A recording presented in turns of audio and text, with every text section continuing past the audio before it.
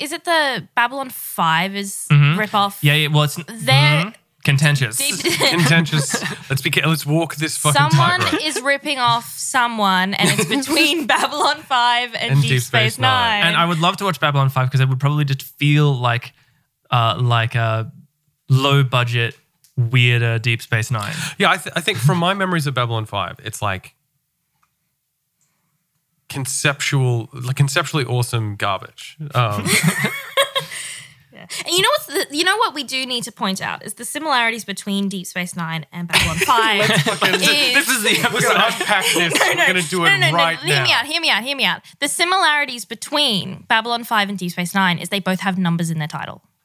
Right. Okay. And they're both in space, and they're space stations, and okay. Yeah, I was trying to do a segue. There's like Jim. a portal, and there's like to the episode. Yeah, I was trying to do a neat segue to the episode. Okay. And it was really clunky. Gear change. Theme song. Go. Play. Yeah. Go.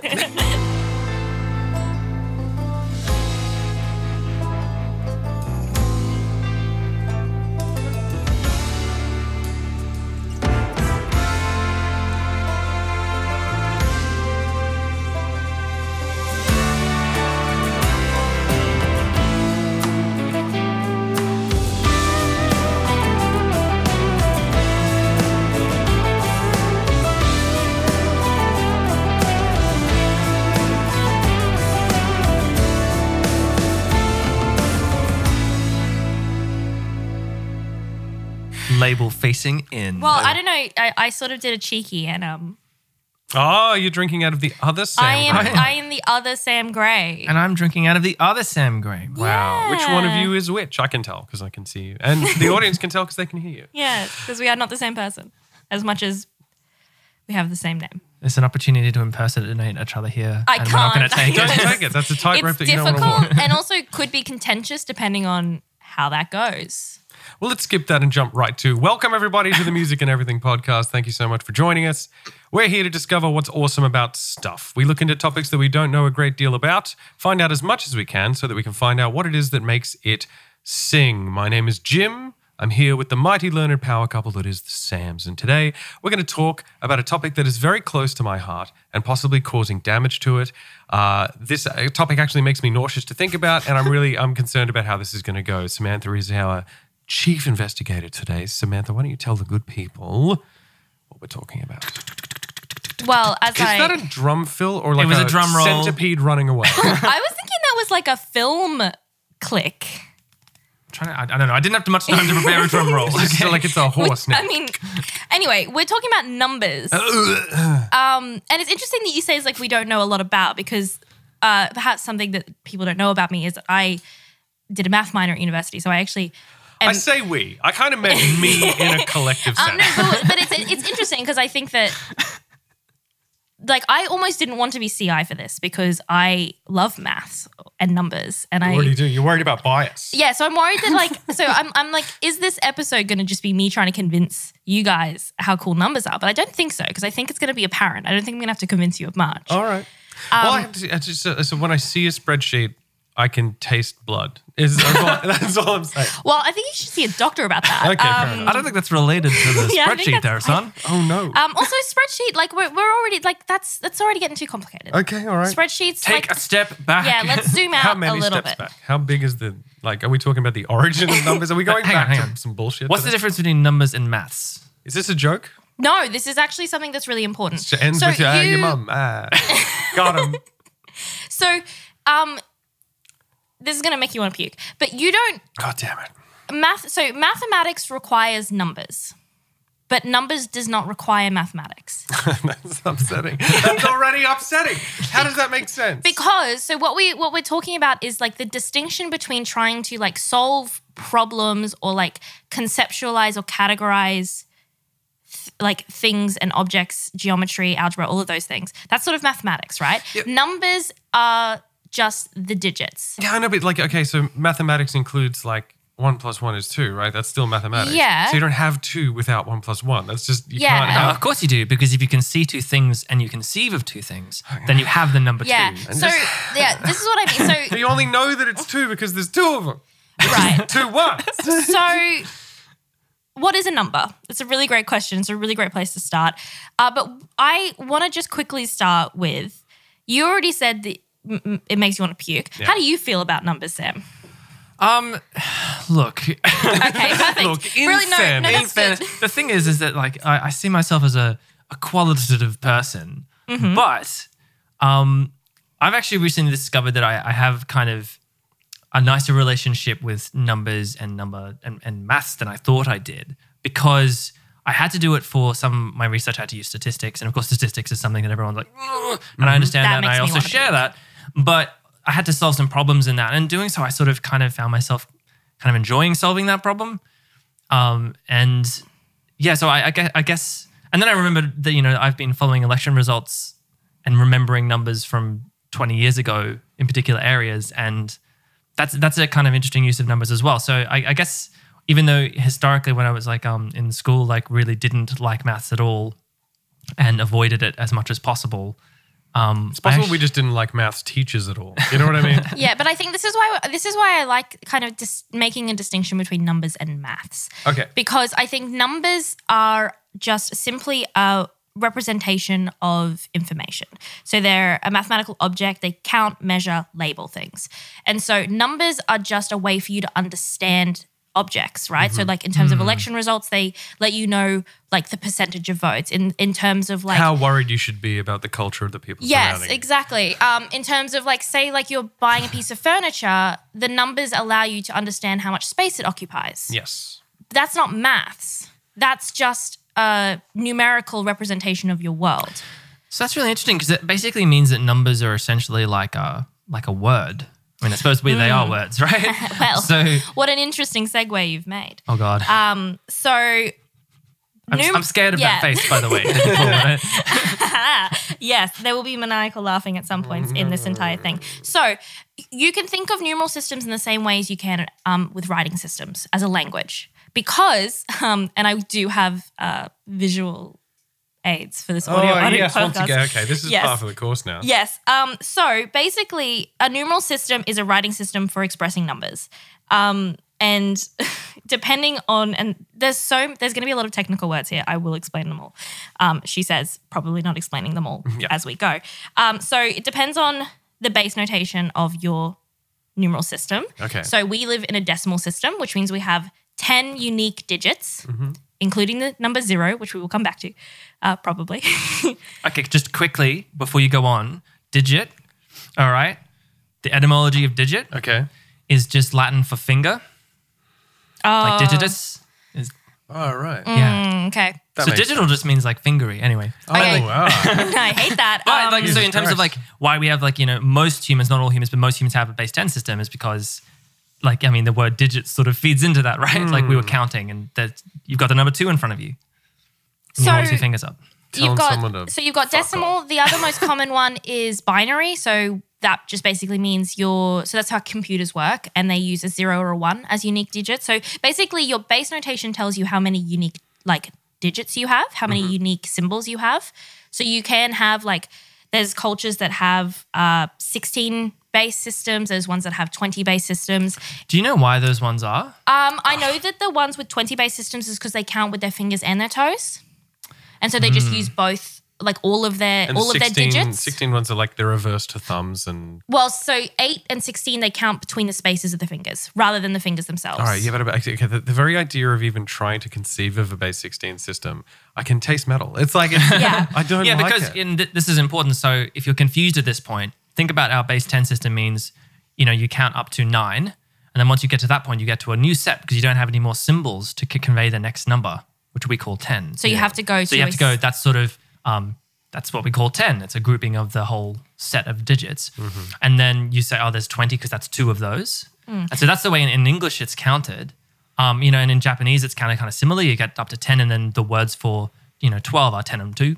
Yeah, and obviously if we want to talk about the way that you could express vocally or in a written form express numbers, French has a very interesting system where they from 40 upwards. Well, they use addition in their expression of language, so expression of numbers. So when they're talking about vont et on Or, Oh, yeah, you know what I that's mean? So right, they do yeah. like 20 and 8 rather than Yeah. 28 as a number that we would say 28 as a number. But just to get back to numeral systems for a second.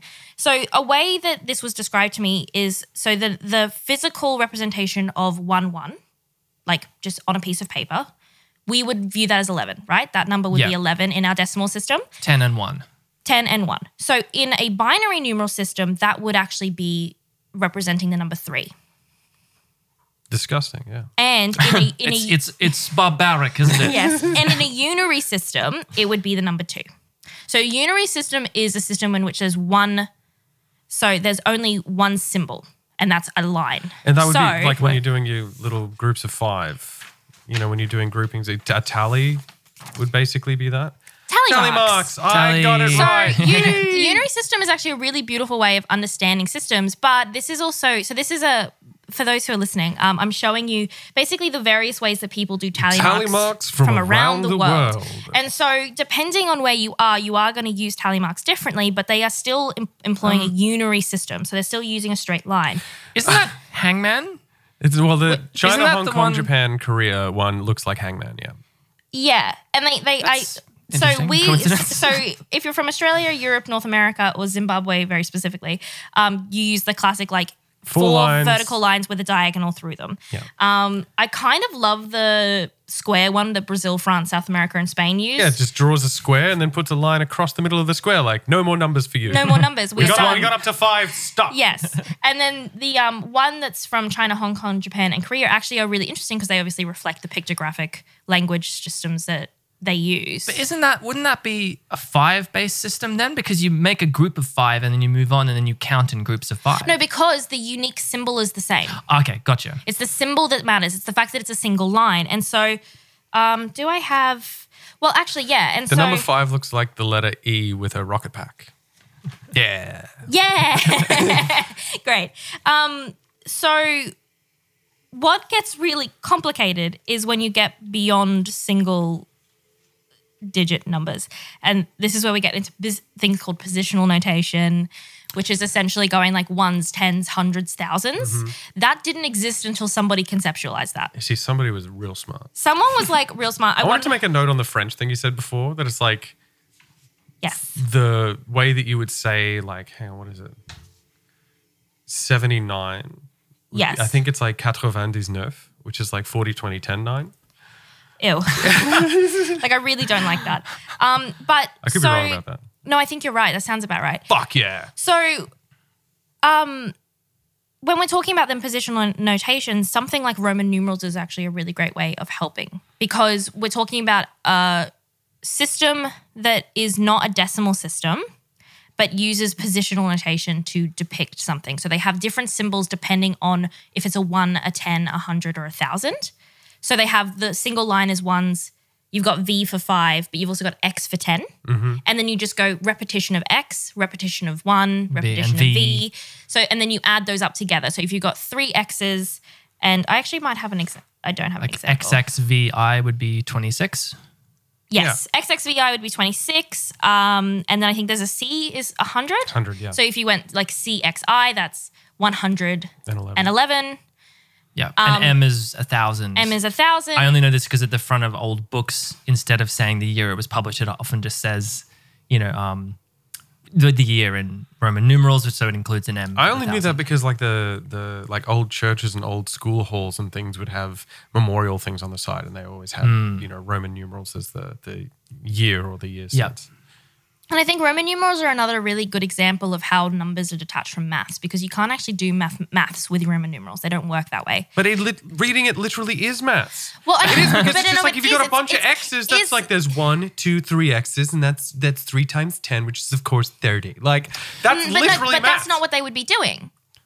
That's not what they would be doing. Because- But whoever came up with the system is Let me put it this way. If we have the number 30, right, that is the English language way of saying 310. And if you were learning English from a language that didn't do that, it would be counterintuitive. So you'd be thinking, why are they doing this maths all the time? And we would be thinking, no, because when we look at the symbol 30, we just have the meaning of 30 in our heads because we're not actually conceiving it of 30 things. So before you're saying that like numbers can't exist, numbers don't require maths to exist, that kind of thing, right? But it's like You're saying you look at the table and you can see there's 2 beans on there, right? Yeah. Or as Baldrick would say, a very small casserole. Which is, so that's a Blackadder reference, everyone. Anyway, so you can't picture 30 things on a table. So like whoever's coming up with a number above the group that you can imagine in your mind is using maths. There's no fucking way that you can convince me otherwise. Okay, so I mean, I agree with you. I think that the person who developed the way that we categorize and label things was probably using maths, but now it's reached the point where it is just a symbol. Okay. But To use another analogy of this, I was in the Roman numerals side of things. I remember we talked a long time ago about like literacy in the Roman times and what that would have meant. And you think you've got these coins that have a certain thing, and how would they know what the coin is worth? How would they know how many coins you needed on a sign or something to buy something from the market? And it's because they didn't have zero literacy like an average person in Rome. They had limited literacy, so that they saw a sign on a wall and they knew that meant temple. They knew that meant apples, whatever. or the abbreviation of names, they could actually go, oh, I know what AG means. That means like Augustus, which I know is not they know the meaning of it, because that's the purpose of language, and it's because numbers are a part of language. That's the purpose of those too. So you're not thinking about 30 beans. You are just thinking about the concept of 30, which is now an abstraction that language has invented. Yeah. The same reason that you're not thinking about the entire workings of government when you say the word government, but you're thinking about the idea of government. Yeah, and depending on the tone in which you say that word, it takes on a wholly different meaning. It's just like government. So Government. I've got another really handy dandy visual aid. This is the last of the ones, so it's, there won't be any more. What am I looking at? So this is different ways in which you can represent a numeral system. So you've got the Roman numerals, you've got other languages, sort of approaches to demonstrating language, and then at the top, to demonstrating numbers. Then at the top, you've got our system. Our system is the Hindu-Arabic numeral system. So, but prior to the development of this in the 5th century, we were using kind of Roman numeral-esque things. We being Western European people, and where our number tradition stems from. So it was Aryabhata of Kusampira. Okay. Wow. Can I see Yeah, this one? yeah. This is one of these ones where I want to see it. So it's this bad boy here. Kusumapara? Yeah, that sounds better. Yeah. So he developed the place value notation in the 5th century. So that's the thing that I was talking about, depending on the position of the value. So if you've got the number 304, right, you would read that as 304 because of where it's sitting in relation to the other values. If you've got the number 14, it's 14 because the 1 is in front, so that's taking up the 10 slot, and the 4 is taking up the 1 slot. And that's how our numbers are communicated, and that's how we understand our numbers in this positional notation way. It wasn't until a little bit later, I think it was the 6th or 7th century, that Middle Eastern mathematicians extended the system and included fractions and the decimal point. So yeah, that's actually wild to think about, because like if you've sort of grown up numerate, you've gone to maths class in school, decimals are just like a part of numeracy. Fractions and decimals and the because changing of between money. the two. Yeah. Like in our money contemporarily, we use decimals. So, and it's decimal currency, you've got the decimal point, it's got little bits of the big thing. And it's kind of crazy to think about not having that, in a Roman numeral like notation. Yeah. You don't have parts of something. Yeah. And that's the point where you start to realize that doing maths, like you're doing calculations for like to build a building or something in Roman numerals would be really annoying. Yeah.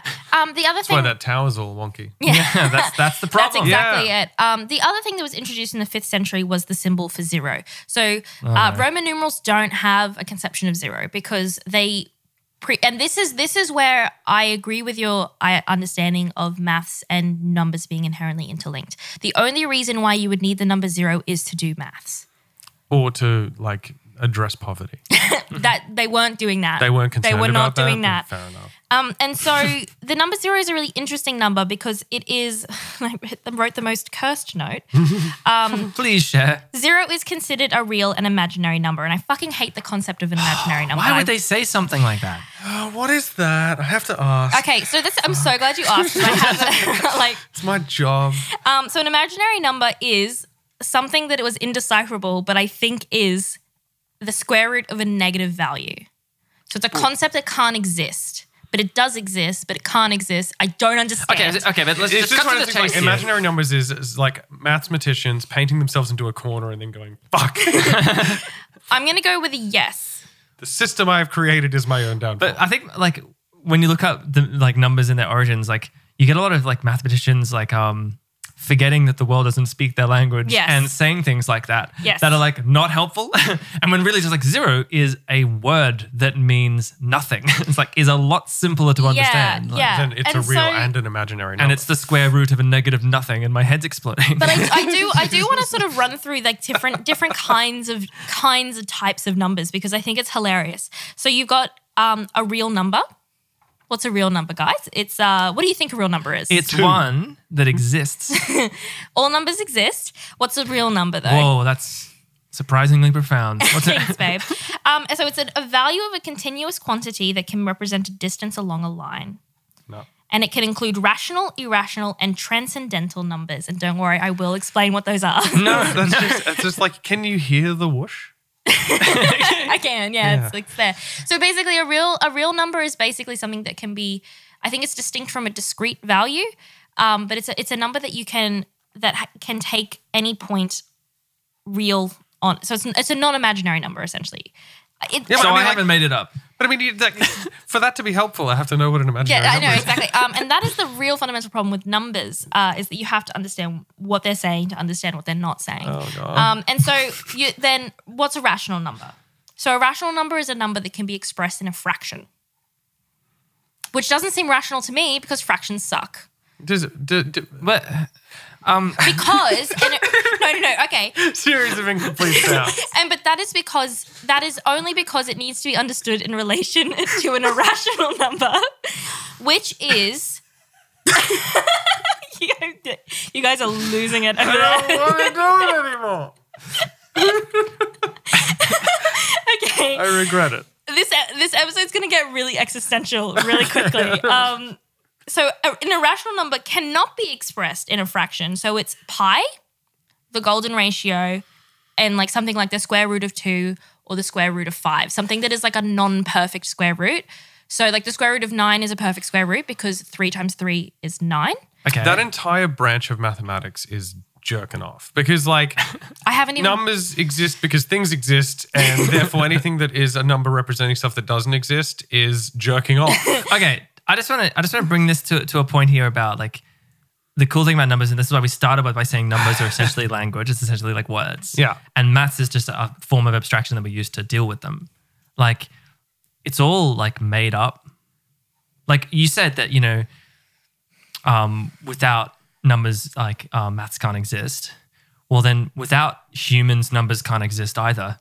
Like they're a human way of seeing things. Vomit. I haven't and- even gotten to the worst of these definitions. So all of this madness is trying to make sense of the abstract infinity that the concept of numbers opened up in the human Yeah, mind. painting yourself into a stupid corner. Like Yeah. and then the concept making planes go.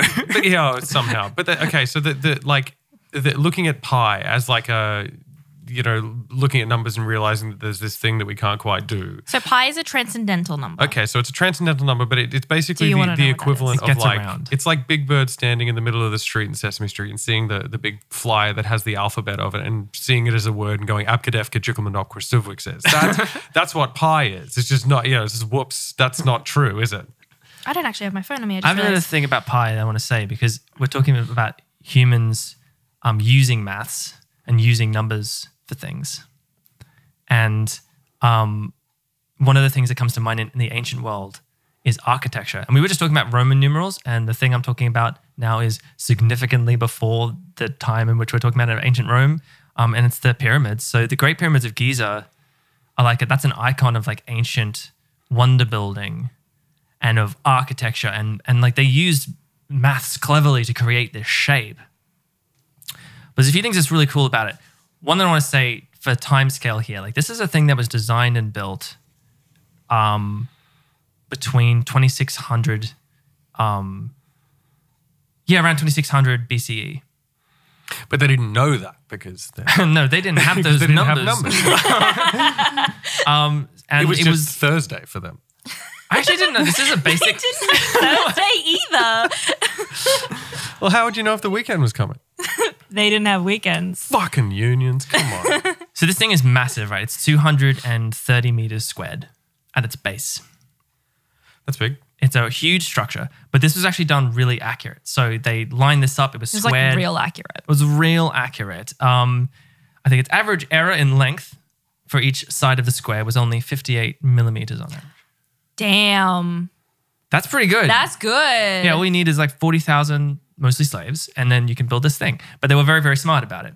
The cool thing is that not only were they really exact in how they created the slopes up the side with their own units of measurements, that there's this weird mathematical coincidence in which the ratio of perimeter of the pyramid to its height is 1760 cubits by 280 cubits in a ratio, which is 2 times pi.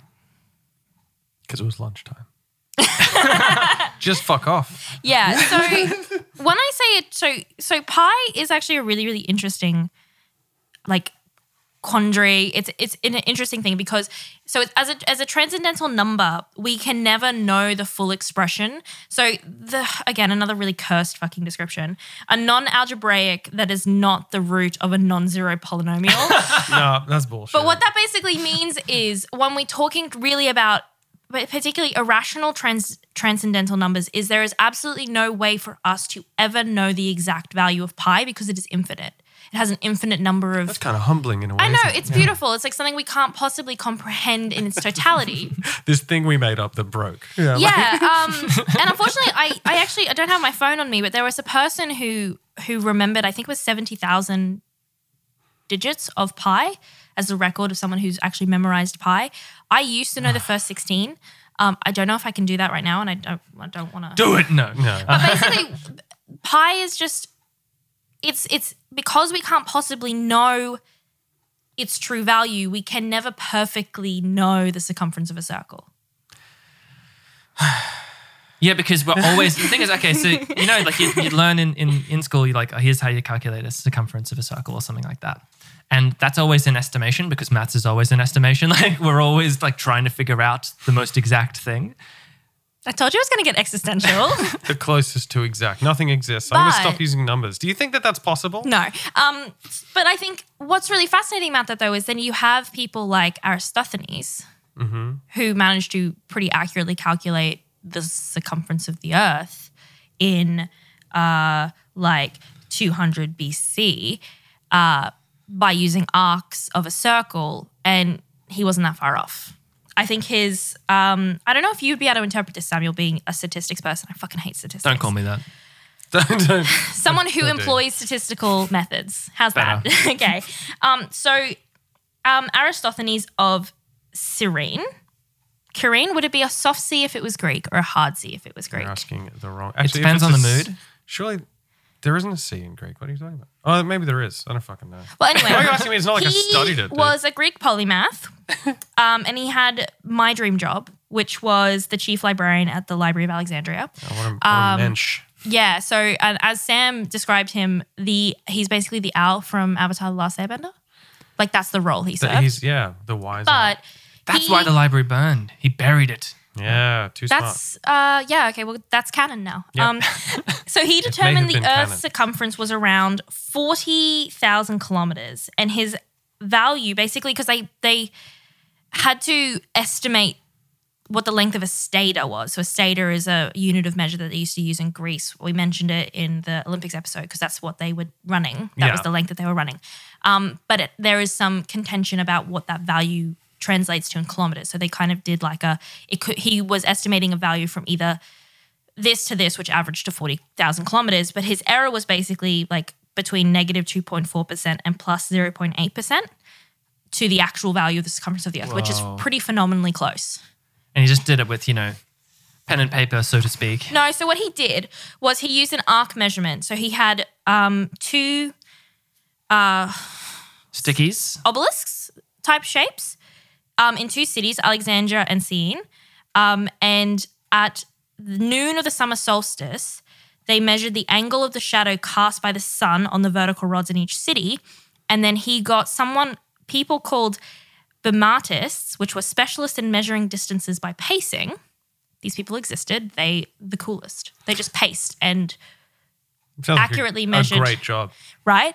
They calculated the distance as accurately as they could between Alexandria and between these two vertical rods, and then he basically determined what the arc of the Earth was. And then just continue to extrapolate it. Extrapolated until he got. But I mean, the thing is, using that method to calculate something, like when you just read it in order like that, it just sounds like somebody doing a black magic ritual. You know what I mean? The two obelisks, and on the solstice we shall walk, and it shall be 10 paces and no more. The shadows shall join and darkness shall come. Yeah. And the Earth is actually. But I love that because it's kind of that, scientists throughout history, maths has been this like way of creating certainty out of chaos, like trying to be like, okay, we know the Earth is big, right? And from the perspective of ancient Greece, they didn't really need to know this information. Like they knew that they had not seen the ends of the Earth because the furthest they could have possibly sailed was very, very far away, and it took a while to get back if they ever did. So why would they need to know the circumference of the Earth? So this is like a guy just going,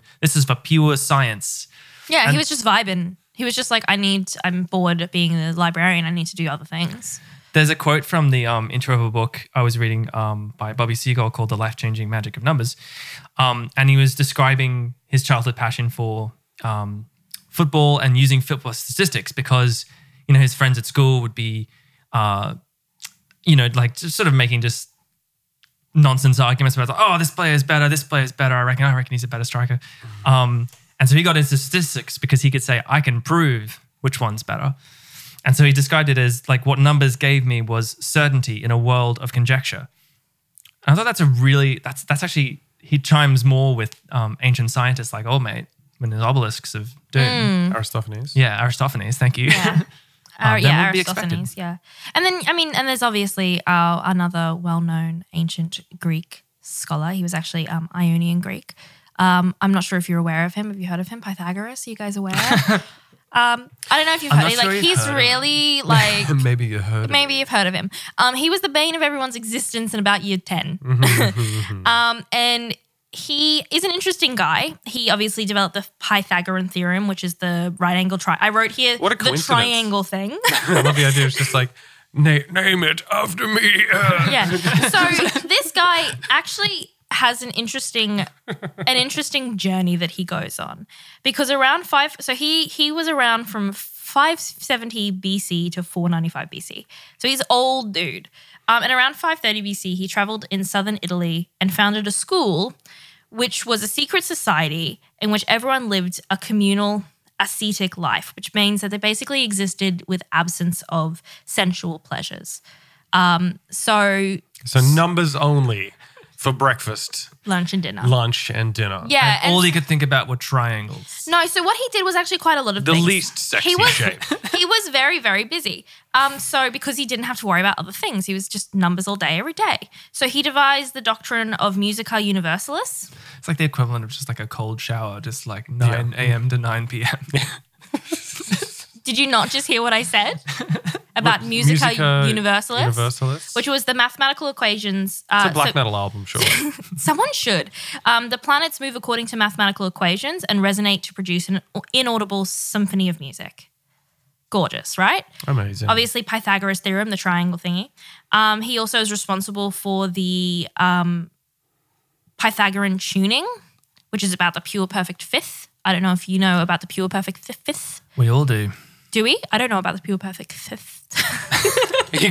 What I'm learning is you can't say fifth. Not when I'm saying pure perfect and then I have to say fifth.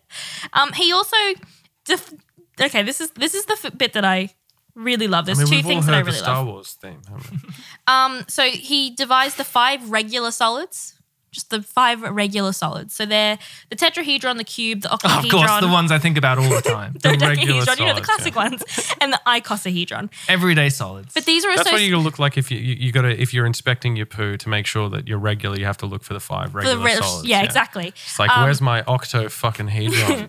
But these were associated with the classical elements of earth, air, water, fire, and what was later defined as ether. So once again, black magic. Yes, black magic. But the other thing that I love so much is that he was the one that proved that the morning and the evening stars were actually just the planet Venus because before him they thought it was two different planets, like fucking idiots. What a bunch of ancient genius idiots. Yeah. What's really cool as to why too, because Venus is closer to the sun, and so it's flipping around between the sun, and as a result, it's also low in the. It's the morning and the evening star because it's low on the horizon. So I think Pythagoras secretly was probably thinking about Venus more than he was allowed to. Yeah, I think that was his excuse to think about Venus. But also, he got in trouble for that discovery. It's because of the retrograde that happens with the way that our planets are aligned as well, that it seems as though it's walking backwards because we're overlapping. Anyway, that's not what this episode's about. But the other thing that, because obviously when we're talking about numbers, you have to sort of get into maths. And so do you want to know what the etymology of algebra is? More than anything in the world. Okay, so we're going to do a little cheeky little etymology break. Give me words! So algebra comes from the Arabic algebra, which means the reunion of broken bones or bone setting. And it was black metal album. That is so fucking appropriate. You just can't call a black metal album algebra. Yeah, so I mean, you can. But this came from the 19th century book written by Persian mathematician and astronomer Al-Khwarizmi. Algebra. Which was titled Ilm al-Jabr wa il-Muqbala, which is the compendious book on calculation by completion and balancing. That sounds like something that would sell on a white cover at the front of a bookstore. Yes. So And the inside is just a picture within of this broken work, bones. algebra referred to the operation of moving a term from one side of an equation to the other, as one does in linear algebra. For those who are familiar, am I right, guys? Am I right? You know what I'm talking You about. could well be right. Yeah, I Yeah, can't I tell am. you. And No, you must logically prove that you were right. al-Muqbala means balancing. And it refers to adding equal terms to both sides. So That makes so much sense. yeah, and because I understand what linear algebra is, it's exactly what you do if you're wanting to find. So linear algebra is trying to find an unknown value from an equation that you like. Anyway. It's extrapolating from incomplete data. Exactly. And what you basically do is you group like information together and then you use that to figure out what the unknown is. And so what you're doing is you're moving things from one side of the equal sign to the other and you're grouping like things together. So you're moving and balancing. Yeah, because it's always equal on both sides. Yeah. Yeah, and Putting so a splint That's on so a clever. broken shin bone. really Of your excellent mind. thing to recognize is that it was actually a term that was referring to a surgical procedure of setting bones, dislocated or broken bones, and wasn't used for a mathematical meaning until the 16th century. In English. In English. So the term algebra, whilst in sort of, because we're talking obviously about the Islamic scientific revolution that happened at the time, which is why they, like at the same time they invented the Hindu-Arabic numeral system, they were doing all of this math and stuff. why their towers didn't lean. Yes, that's why their towers didn't lean and had cool arcs and stuff in them and were spirals funky and and cool spirals. stuff. Yeah, they had the cool vibes. Because they were doing some maths. They look So- like big ice creams. They were using the word algebra, but the term algebra was previously used for a surgical tool in English language until the 16th century. Is that a coincidence or did it come from the same root? Well, Can't because possibly be a it came from the same etymological root, Okay. but took longer for it to become a mathematical term Right. in the West. Yeah. So I someone love was the being idea- very funny there. Yeah, someone being funny. Just doing a little bit of bloody algebra over here. I actually do have my phone. But I just love that because, before this episode, we chatted to a friend of ours who's a maths teacher at school, and she really wanted to insist that, this idea that things like this are invented for us to solve problems and make things easier. So this guy invented algebra, or like a group of people, and this guy wrote it down possibly, That sounds about right. yeah, invented this amazing way of solving problems that you can use in so many different circumstances.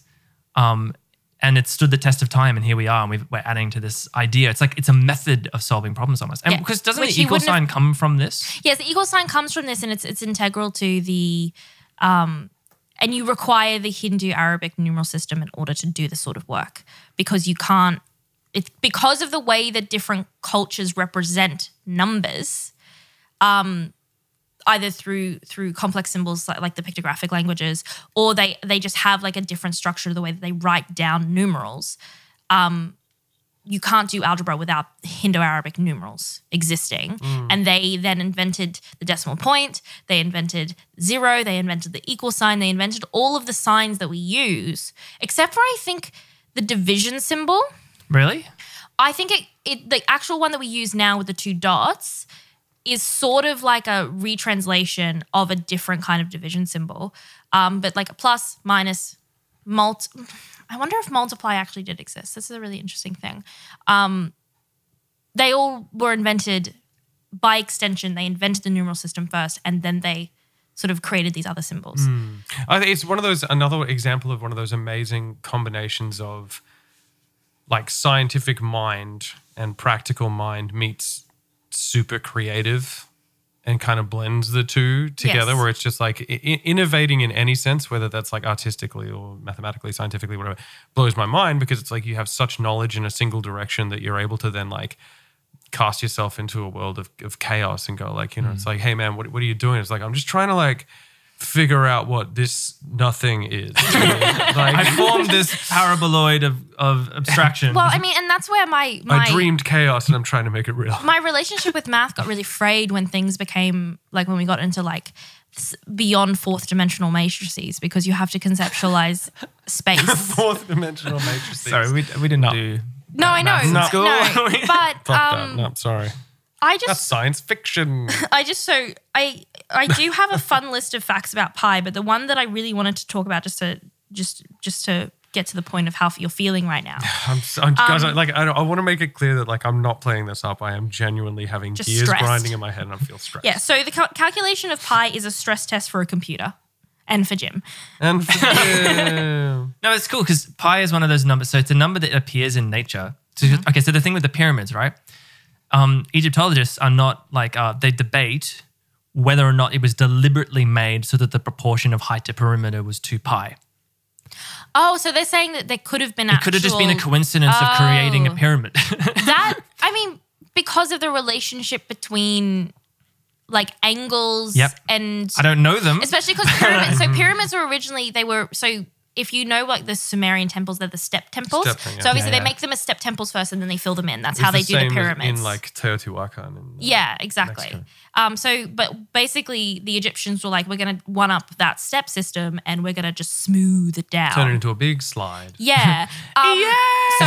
So you sort of do wonder if it's just like that's less to do with a decision about, there's just like if they have the square at the base of the pyramid a certain size, it can only reach at a certain, like the angle of the slopes can only be at a certain point to perfectly meet in the middle. And so that could just be, like you said, a natural phenomenon of that ratio between the square of a pyramid and the angle of the slope. Or they could have been being nerds. Yeah, I would believe that too. But the thing is they're not really evidence that Egypt's the people of the time and the smart people of the time knew about pi. It's possible they didn't.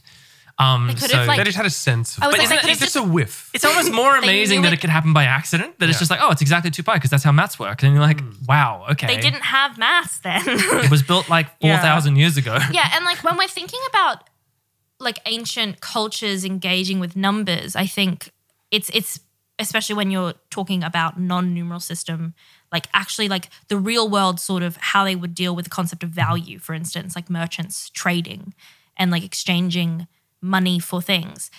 They didn't have like pieces of paper where they were drawing things out. They had things like abacuses. I don't know how I did so much research about abacus. I don't know how they work. Listen, I've been to a lot of kids' playgrounds in my time, and it doesn't make sense. No. It's just you're just sliding things because the abacuses that we think of now, they could be technically used as like a positional notation where the bottom like string has 10 beads on it, right? And that's the bottom string's ones, the top string, like the one above it's tens. So it's like multiples of 10. Yeah, so you could use it like that. But the important thing to realize is that abacuses existed before the concept of positional notation. Okay, so mathematics is time travel and nothing is real. But I'm sure somebody knows how an abacus works, but we don't know how an abacus works. I can't interpret it because they used to be flat on boards with grooves in them. They can be used to do addition and even square roots. I don't know how. Don't ask me how.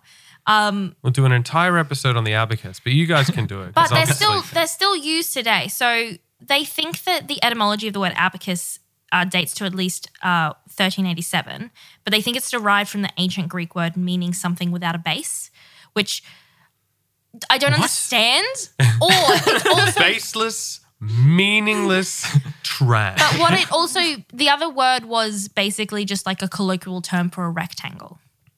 Oh, okay. Because they were on boards. Well, that makes way more sense. Wait, did you just say they were still used today? Yeah, so they're still For used what? today. Like for By children's merchants. playgrounds? By merchants. By merchants, are they doing In- role play? They're in- like, in- come buy fine silk. Like in Eastern Europe and Russia. Okay. They still use them. It was highly insensitive. All you can picture is the fucking Ren Fair. Like that's all you can picture is that. And they're also sometimes used to score non-electronic table games. They're also useful for those of a visual impairment so that they can do math, Sam. Okay, so there's a reason that you should have said first. Yeah, well, I was fucking getting there. And the user of an Well, we abacus, accept our ignorance and then we learn. the user of an abacus is called an abacist. Or maybe it's an okay. abacist. Because I expect you could get pretty speedy with that, whatever that is. Well, actually, they've done tests where they've proven that to a certain level, using an abacus is faster for addition and subtraction than just normal, like handwritten. Oh, handwritten. Okay, yeah. Obviously. We found something nerdier than a Rubik's Cube. What are the odds? Oh, here we go. I have And actually. has some practical purpose, which They've also found that people who learn how to use an abacus properly have a better visual-spatial representation of numbers, and so can actually do maths faster. By their head, they can actually do mental arithmetic a lot quicker because they're visualizing it. I wouldn't be able to do that because I don't visualize things, but yeah, that's true because it depends on how you're abstracting something in your mind. I certainly would visualize things and sometimes solving like number problems I'll visualize some. That probably is a slow way of doing it in some ways. Yeah, because basically the way that they describe that functioning is because if you have this sort of visual-spatial processing capacity, and you can kind of visualize the abacus and move the imaginary beads, you're actually not moving the beads, you're just flipping, your brain's immediately going to what the final position of the beads are. So it's about memory rather than it's about calculation in that same way. And in a way then, like the position of the beads on the abacus is like if you're just remembering the image of it, it becomes a symbol in itself. Yes. Right? Yeah. In your mind, it's a like a heuristic, it's a shortcut in your brain. So that's sort of like, Wow. that's pretty much, we've gotten through almost all of my notes about just like how we got to where we are with numbers. And so Samuel, I think you're the one that looked into like, what do we do with them now? Okay, well, that's funny you should say that because I'm going to talk about what we're going to do with them then. So we've talked about maths a lot and the applications of maths, but one of my favorite ways in which humans have used numbers, and I might argue one of the most influential way in which we've numerically understood the world is time. Oh, God. So we're going to go through a different kind of gym panic now. Okay. But we're all going to share it together. I don't know I have no knowledge of this. So like it's kind of funny to imagine a world in which we weren't measuring time. And obviously there's tribal groups in the Amazon who don't have conceptions of time. It was There's just also like that just island- relative time where it's just like, I'll do it later. Yeah, and obviously, not all cultures in the world have always had the concept of linear time, which is really interesting. Hang on. Isn't that generally how we perceive the universe as a rule? But like if you don't have a certain kind of language, you think differently. If you don't have a certain type of numeracy, you think differently. If For you've example, eaten a certain type of mushroom, you think. well, then I know that there's a tribe in the Amazon that don't even. I think it's I'm not even sure it's classified as a base 3 number system because it's 1, 2, and many.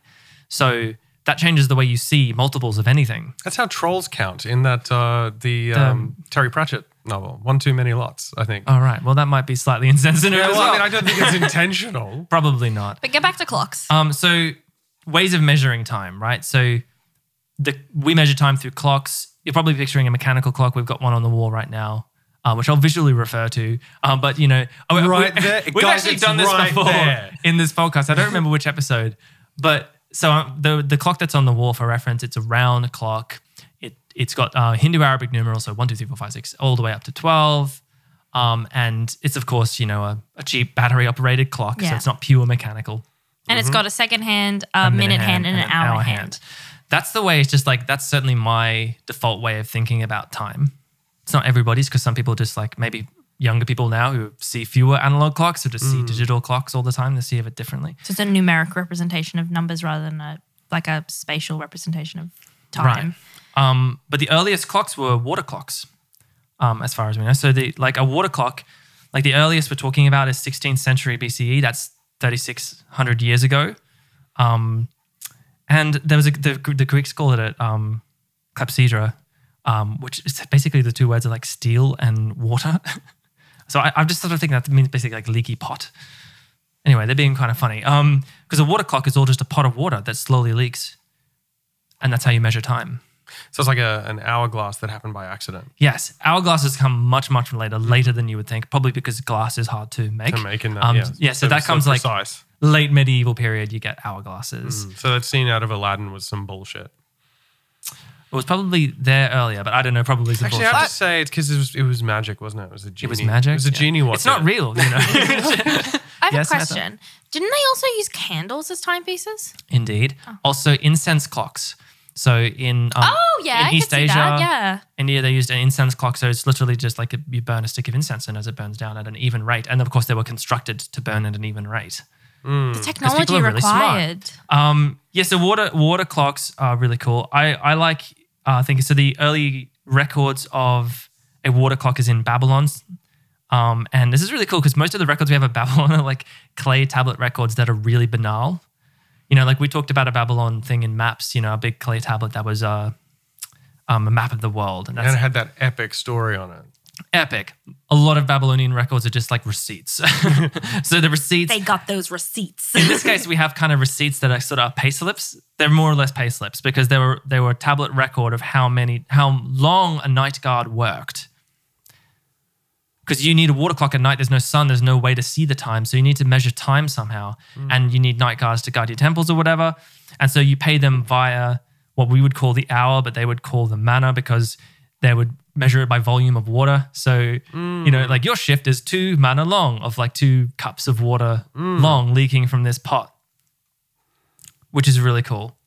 So mechanical clocks come way later. But before then, you have to think about how we're actually notating this because a water clock, we were just talking about volumes of water, right?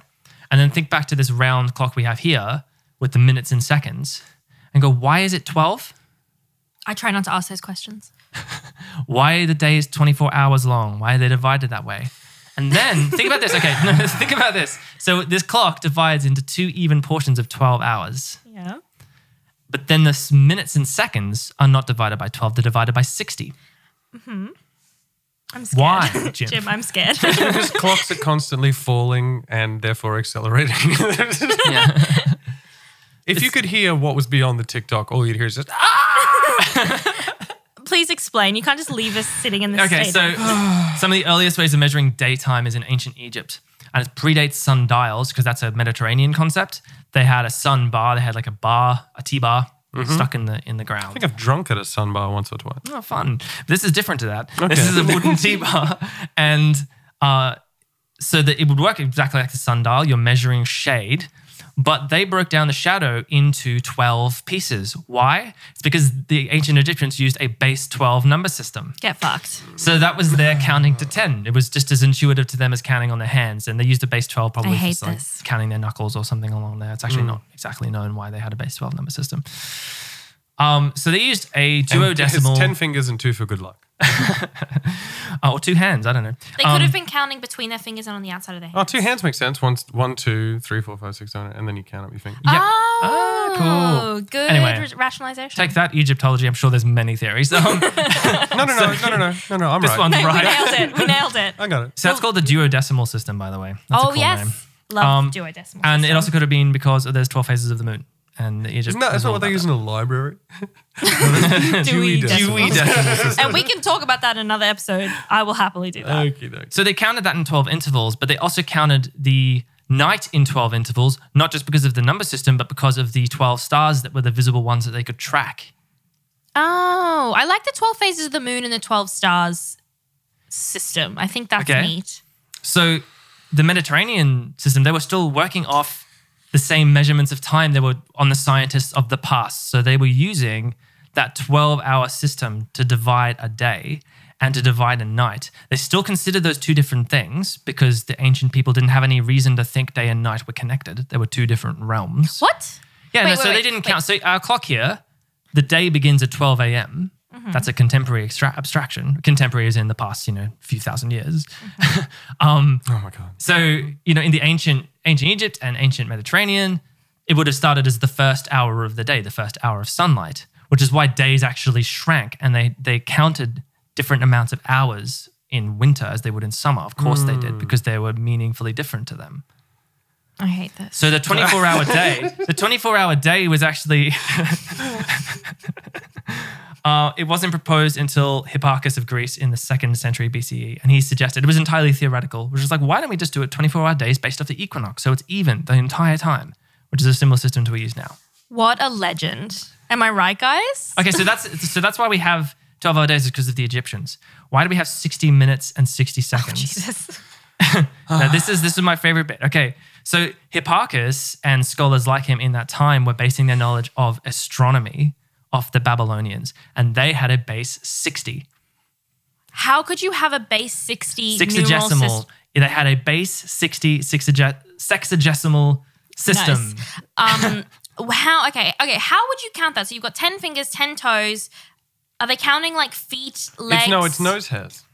Oh, it's nose hairs. Nose hairs. Okay, We brilliant. don't know why the Babylonians No, Jim used- just said it's nose hairs. Dude, I'm on No. this.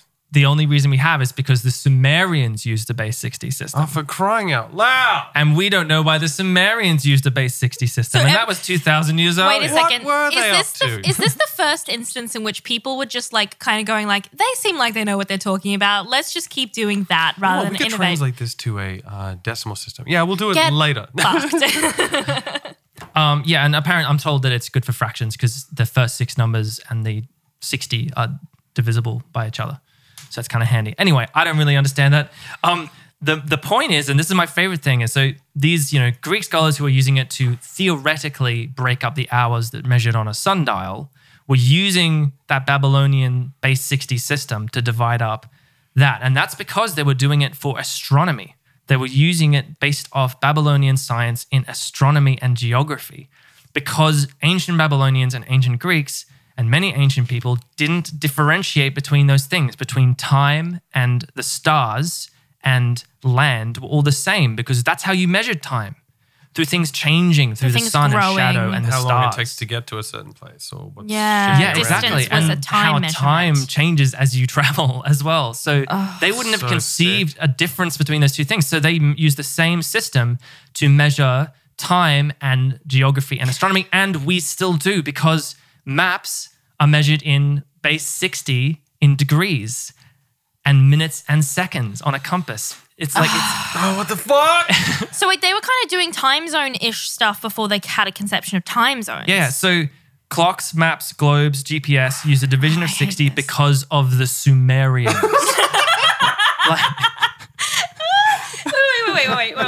Wait. No, I don't know. What? Okay. I didn't expect to have existential dread in this episode. Look at that clock again. I love that, like- Sumerians. Time itself has time travel. Okay. Minutes starting and to- seconds, by the way. I'm not fucking Fucking finished. All right, go on. Sorry, it's an etymology thing that made me want to put my head in my hands. Okay. So of minutes and seconds, because I was like, where do these Were words you come not from? there already with this? No. Oh, fuck. With the minutes and seconds? Yeah. All right, hang on. Well, I'm going to say it anyway, because I'm sure plenty of people don't know as well. So minute is just Latin for a little bit. So it was a minute, as in minute Yeah, part, yes. which is spelled the same way in English. Second is because of, one of the Greeks who was figuring out how to make maps using base 60, Claudius Ptolemy. It's just just Ptolemy. Ptolemy of 150 CE. He was working on Hipparchus's system of 360 degrees for longitude and latitude, dividing it into 60 parts and then 60 parts again, which would be a system we still use, and just the same way as they were theoretically dividing time.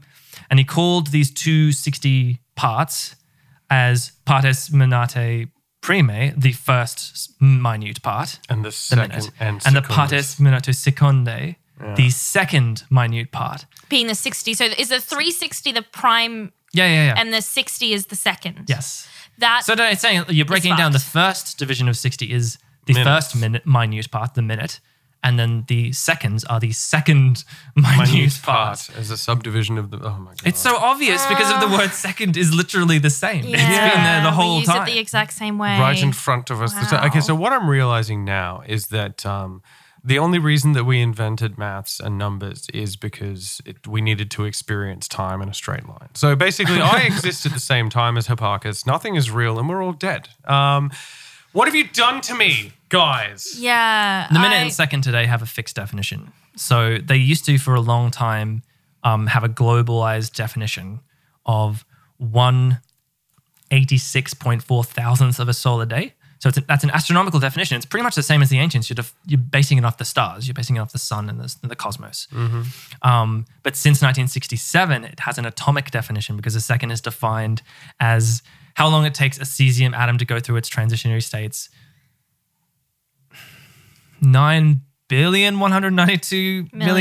9,192,631,770 times.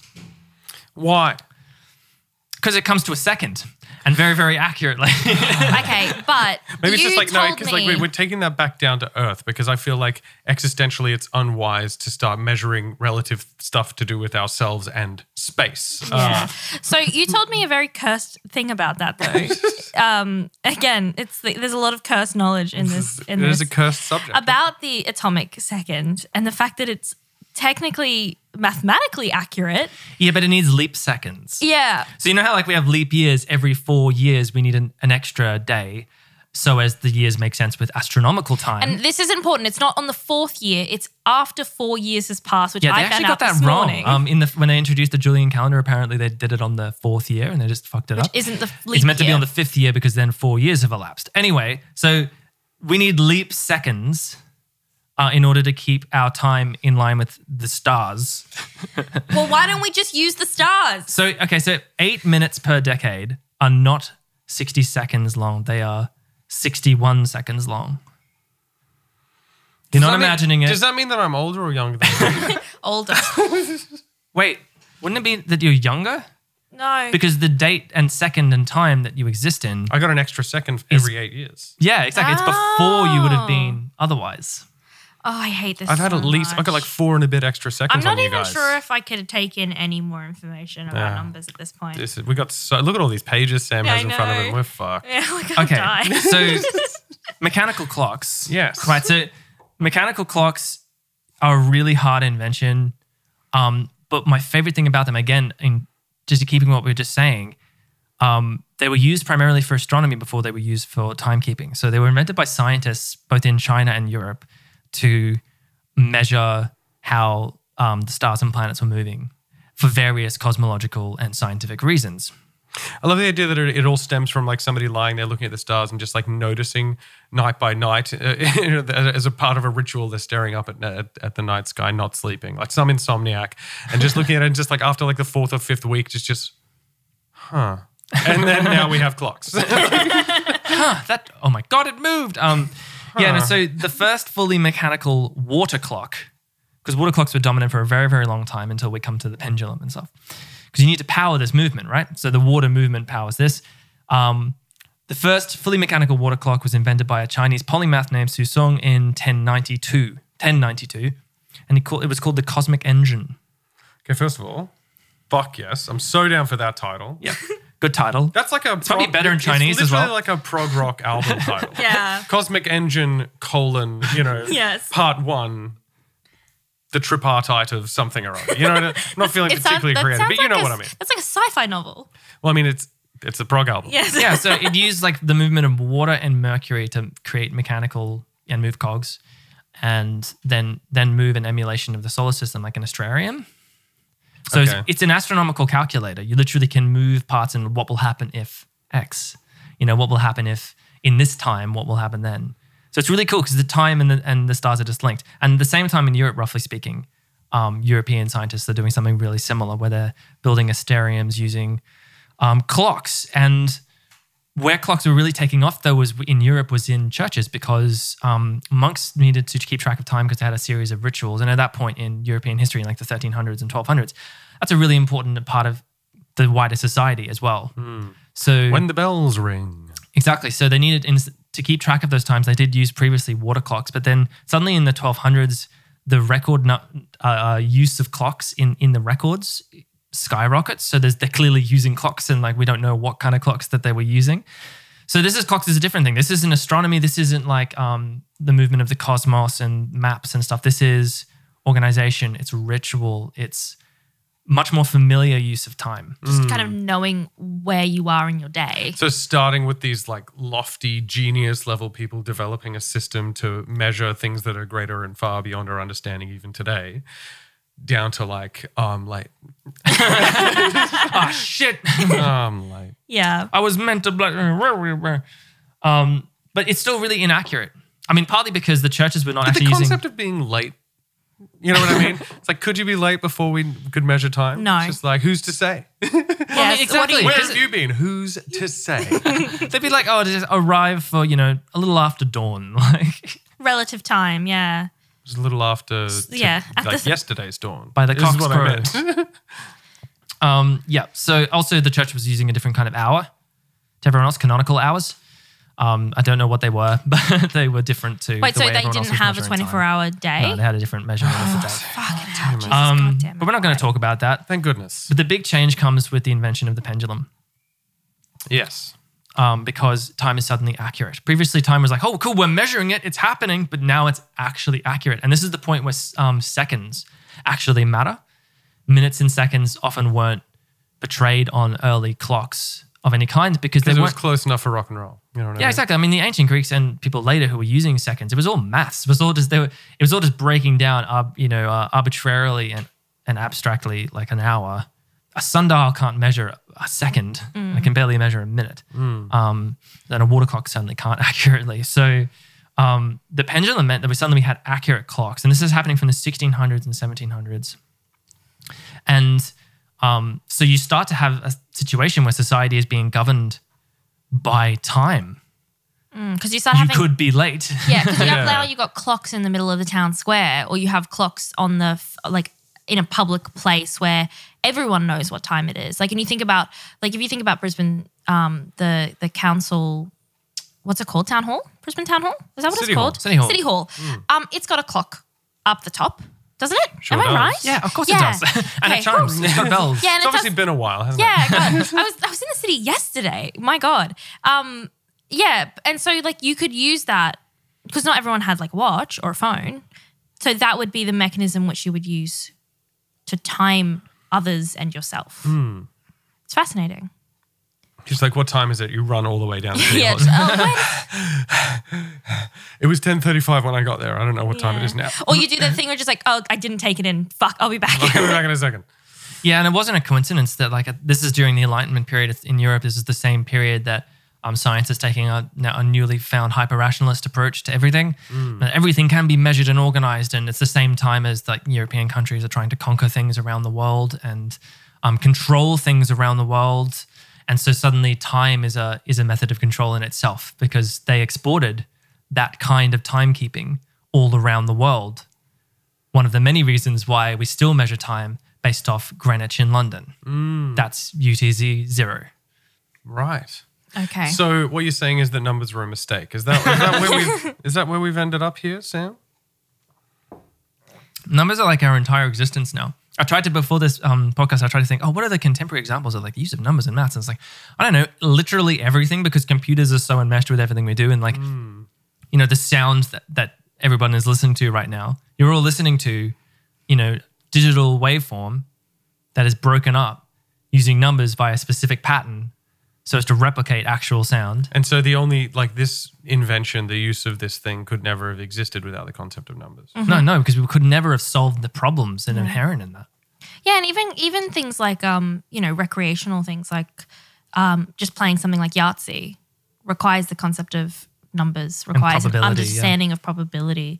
Baseball couldn't exist unless you could keep count of how many runs you've done. No, and you could still hit something with a bat. Yes, but like the actual game. But you wouldn't know their ops percentage, would you? Yeah. Yeah. Wow. So we are really like just living in a world that is entirely governed by the concept of numbers. Yeah. And aforementioned maths teacher friend told us a fantastic thing to say, which was that maths is a universal language that we can use to solve problems. And I that stuck with me because I was imagining,